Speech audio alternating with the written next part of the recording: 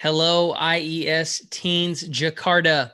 My name is Aizaiah Yong, and it is so good to be with you today, even though it's virtually. I am from San Francisco, California, the Bay Area. As you can see with my background here, you can tell that it's a virtual background. I'm not standing on a cliff in the wind talking to you, preaching this message. But I am so honored to have been invited to come and be the guest speaker with you this weekend. When Pastor Josh asked me to speak a few months ago, I was just so excited to have that invitation. And so again, thank you to Pastor Josh, the entire team, for just an opportunity to get to spend some time together.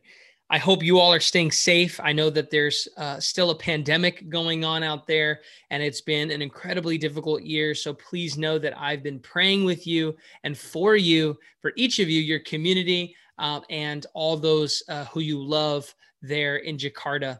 And so know that it is so good to have you even watching today. We're continuing on with this theme that's been going on for the entire year within IES Teens about our first love, and really about committing our entire lives to follow God. And we're starting a new series today called Jesus First. Jesus First. And so it's part one of this new series. I've entitled this message today, You Are Accepted. You are accepted. So if you have your Bibles, I'd invite you to open those up to Mark chapter 6. We're going to read about 13 verses. If not, I believe that you should have access to those verses on the screens. But as you're turning to Mark chapter 6 and verse 1, I'd love to say a prayer for you. Dear God, I want to thank you for the IES Teens ministry. I want to thank you for Pastor Josh. I want to thank you for all the leaders there, for just the incredible work that you are doing in their lives. I want to thank you that you are with them, that you are for them, that you are calling them to stand up and stand out for such a time as this. God, our world is hurting. Our world has many challenges, but your love is enough. Your love is more than enough, more than sufficient to strengthen us, to go before us, to provide wisdom and creativity, to show up authentically, and to be part of your healing in this world. So God, I just pray for each and every one of them, their families, the things that they are up to in this time of their lives, special projects, hobbies. I pray that you would bless them richly and that they would know that you are indeed for them. Thank you, God, for your love. Speak to us today that we might never be the same again. In Jesus' name we pray.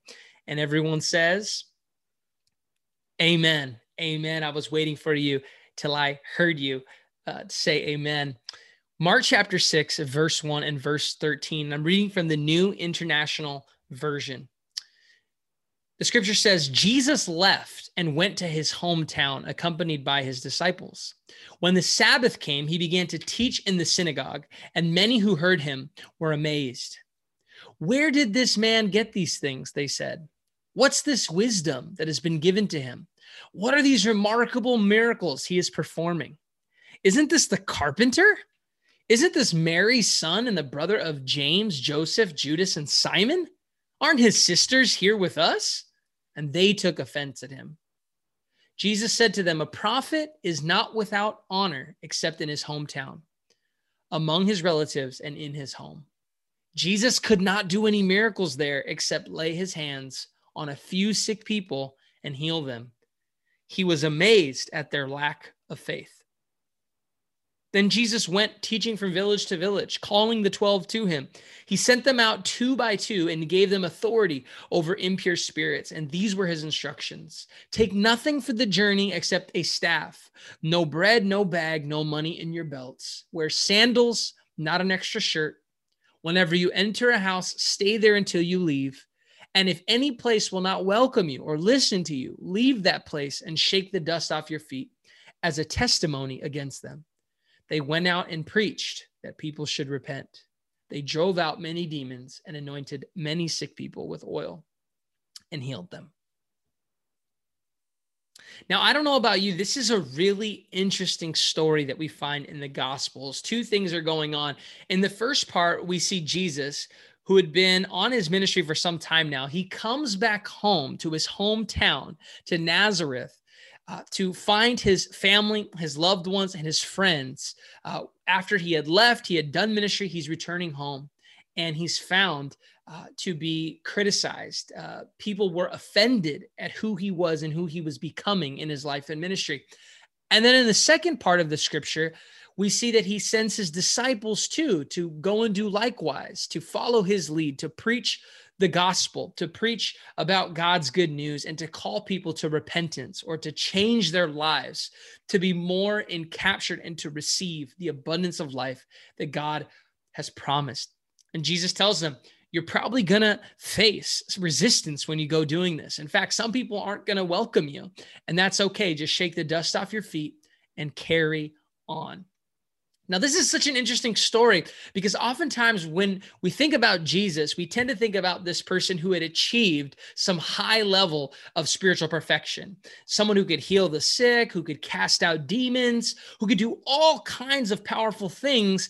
And yet in this story, at least, the scripture tells us that Jesus was unable to heal many people, that in fact, the ministry that he had done in so many other places just didn't seem to be able to take root in his hometown.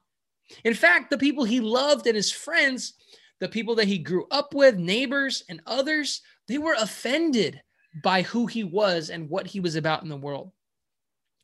Now, this is really an interesting story because for me, I think it shows a very common problem that every single one of us has to deal with at one point or another in our lives. And that is the problem of acceptance. The problem of acceptance. See, you and I, we are social beings. What that means is that one of the things that's required in a healthy human life is to have community, to have friends.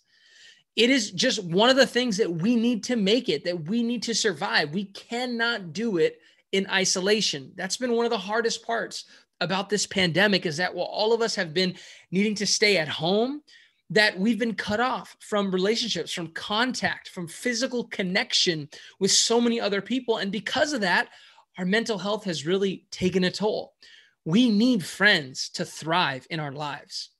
I think back on so many occasions of my life, and some of the highlights were with friends. In fact, I think about really funny stories, like when it was my 18th birthday, and I was determined to find as many restaurants and coffee shops and tea bars that would give me a free item for my birthday. And I convinced 3 or 4 of my friends to come out with me and to ask for me to drive around and say, here's so-and-so, he's 18 today. Do you have anything free on your menu because it's his birthday? And the conclusion of that story, I got 12 items in 4 hours, driving around from restaurant to restaurant, from place to place with my friends because it was my birthday. I have another memory of going to professional sports games, to go to a Lakers game on another one of my birthdays. This was my 19th birthday. And you can see my hat here. Go LA Lakers. Any LA Lakers fans, shout out. And my friend and I went to go watch a game where Kobe Bryant was playing with the Los Angeles Lakers against the Miami Heat and Dwayne Wade, who at the time was one of the best players in the NBA. You'll never believe it, but that game went to a last-second shot. And you guessed it, Kobe Bryant caught it at the top of the key, shot a fadeaway jump shot at the buzzer to win the game.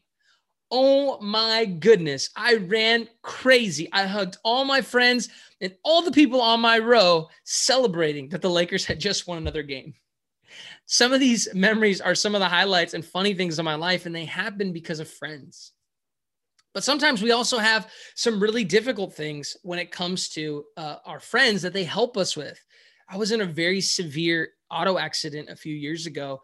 And when I was hospitalized for 30 days, it was the friendships that I had who came to my side to see me in the hospital. People like Pastor Josh, who text me on WhatsApp and check in on how I was doing, how my family was doing, ask if there was anything they could do to help.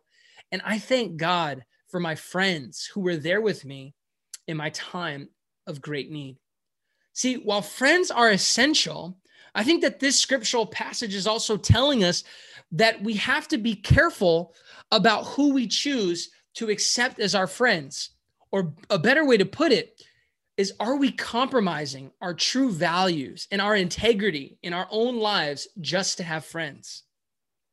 In fact, this story goes on to tell us that we shouldn't compromise our values, our faith, our deepest spiritual commitments just to be accepted. Because sometimes when we're choosing to follow God, those who we love, those who we care about, aren't always down for the ride. They're not always down for the transformation that God wants to do in us. And so at times, we have to find our acceptance in God. And as we choose to find our acceptance in God, God will lead us to the right community of true friendship that can help us to flourish in our spirituality, as help us to live out our greatest calling and our greatest commitments. See, what's really interesting, and even in this story, where we see Jesus Christ at the epitome in his ministry, where he was healing many people, he was teaching, he was widely popular. There was many who looked to him for leadership. And yet at the height of his spiritual success, his own neighbors, his own community rejected him. They wanted nothing to do with him. I think what this tells us is that when we choose to truly find our identity in God, when we choose to do what God invites us to do, to live an abundant life of love and compassion, not everybody around us is going to like it. Not everybody around us will accept it. Not everybody around us will encourage us to go deeper. And so Jesus is helping us to be prepared for that. As difficult and as challenging as that might be, Jesus is teaching his disciples, and he's even modeling for us, that there's a greater acceptance, one that no other friendship could ever offer, and that's the friendship we have with God. Here's what I want you to write down. The most important acceptance of our life is the acceptance that God gives us. The most important acceptance we could ever have in our lives is the acceptance that God gives us. This is what it means to live with Jesus first. It means first that we know how accepted we are by God. This is amazing news, because God doesn't just accept us in the things that are great, in the things that we love about ourselves, in our highlight reel, so to speak. We're great on social media about putting together clips and photos and short videos of our highlight reels. When we're funny, when we have a talent, when we're showing off things that we feel competent and confident in. That's what the world accepts us to be. But God accepts us fully. God accepts us when the video is turned off. God accepts us when the social media account is deleted. God accepts us in all the things that we can't seem to accept about ourselves, our gender, the way we look, the way we are socioeconomically, our education background, our nationality, our ethnicity, every aspect about our lives. God sees us, God knows us, and God says, you are loved through and through. It was only from this awareness of complete acceptance that Jesus could actually live and return home and even begin to say, even though my community doesn't accept me, God accepts me. And the scripture even said that Jesus was amazed at their lack of faith. Jesus was amazed because all Jesus was there to help preach to them was not a message of condemnation, but it was a message for his community to know how loved they were. And it was a message for his community, who was a poor community. It was to know they don't have to settle for anything less than God's acceptance. They don't have to sell out for popularity in the world. They don't have to sell out for status or for a title. They don't have to sell out to find comfort in the things that the world finds comfort in, because they are already accepted in God. But yet so little of his community were willing to truly accept that. And Jesus was amazed at their lack of being willing to accept this. Jesus is inviting us too, if we're really to put his message, his life first, it's to first accept how we are accepted by God. The second thing we realize from this text is that when we live in the acceptance of God, we judge others less. I'll say that again. When we live in our acceptance, being accepted by God, we judge others less. See, what we find in this passage, Jesus sends his followers to preach all around the neighboring cities this message of radical inclusion and radical love. to not judge others based on the way the world judges. The world judges in so many categories. The world judges those with disability. The world judges those who are different in any social identity, whether that be race or gender or age or ability or education or sexuality or gender. The world judges people based on their differences.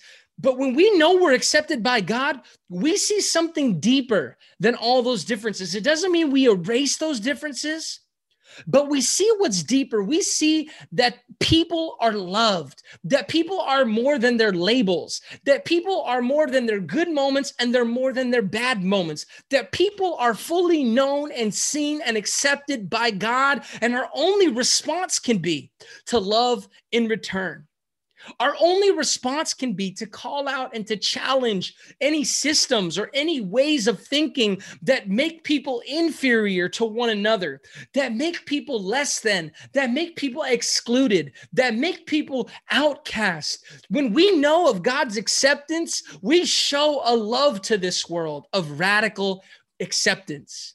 And some people might get offended by that. Some people might not want to hear that because they find their acceptance by fitting in. They find their acceptance by living out the status quo. They find their acceptance by just repeating what they see on TV or on the media. What they don't know is that true acceptance is not about performance. True acceptance is about the presence of Jesus living in our lives and hearts through the power of the Holy Spirit to move and to walk in a divine love, regardless of what happens. Beloved IES teens, you are accepted, and your call is not to judge the world, but to invite the world to know of this acceptance, to work for the eradication of poverty, to eliminate any form of abuse, to call and demand for change of any corrupt governments, to say that God calls us to be accepted. Therefore, as humanity, we must care for one another, love one another, and to help one another. Anybody who's suffering from oppression or anything else, they are accepted by God, and we are to join in the transformation of this world by living out that acceptance. The third principle that I want to leave you with is to know that before we can truly heal the world, we must be reminded each and every day of how loved we are by God. What do I mean by that? This world has a lot of challenges. This world has a lot of issues. And newsflash, you and I aren't going to solve all the issues in our lifetimes. I know that's hard to hear. We're young. We can make some serious changes, and we will, I promise. But there will be still problems existing when we leave. There will be issues unresolved at the end of our lives. So we must recognize our job is not to put an end to things in forever. We can't do that. But our job is to know that God loves us through and through, and to never lose heart until our last breath and heartbeat, that we gave our lives putting Jesus's radical love and acceptance first, starting with ourselves. What I want to tell you, friends, is that don't try to love the world if you haven't first accepted and taken care of your own self, your own body, your own emotions, your own physicality. Practical things like, are you drinking enough water? Are you getting enough sleep? Are you eating the right medicine? I didn't say food, I said medicine, because food is about medicine. It's about promoting our vitality and well-being. Now, I love a good sweet dessert, but we have to ensure that we are putting good things in our bodies so that we can truly live out of this radiant love for the world. We can't truly help heal the world if we haven't accepted this love and taken care of our own bodies, which the scripture says is the temple of the Holy Spirit. I'm inviting you, IES Teens community, to prioritize your well-being. Not as an individualistic thing that's separate, but to know that when you choose rest, when you choose creativity, when you choose to nourish your own body, mind, and soul, you are actually doing that on the sake of the world. Because the best gift we can give this world is a radical awareness of the love of God. The love that accepts us and knows us, that calls us to live out flourishing in our own lives, in our communities, and all over the world. I have so much love for each of you. I know that God is up to amazing things in your ministry, and God has amazing things in store for your future. In this moment of putting Jesus first, it's not about willing yourself to be a better Christian, willing yourself to be a better disciple. You are already loved right where you are. The question is have you been honest and authentic with God about where you haven't brought your full self to be healed, where you haven't brought the innermost things inside your soul to be met by the arms of Jesus, by the Holy Spirit? Because until we can give the most vulnerable parts within to God, we can't help minister to the most vulnerable people in the society and the world. They're both connected. How we treat anything vulnerable within ourselves, within our relationships, within the world is all connected. God radically accepts us in our vulnerability. Will we accept that? Will we receive that today? This is the invitation that the Holy Spirit is inviting us to live a life where Jesus can be first, not because we willed ourselves there, not because we performed well enough, but because we've had a revelation of God's love that has been given freely without us having to do anything to deserve it. But it is a gift to be known and to be cherished every moment of our lives. I wish you abundance. I wish you joy. I wish you vitality. I wish you imagination. I wish you perseverance, that you can weather all the challenges that are going on in this world with a radical trust and confidence that God's love is in you, it's with you, and it is for you in all things. Let us pray. God, I want to thank you for your truth. I want to thank you that we are accepted by your love, that even when we're rejected by those who we thought were our friends, by those who we thought had the best for us, even religious people who we thought were there to lead us to your path, God, you accept us. You remind us that every breath is a gift of your presence, that every heartbeat is your faithfulness that gives life to us indiscriminately.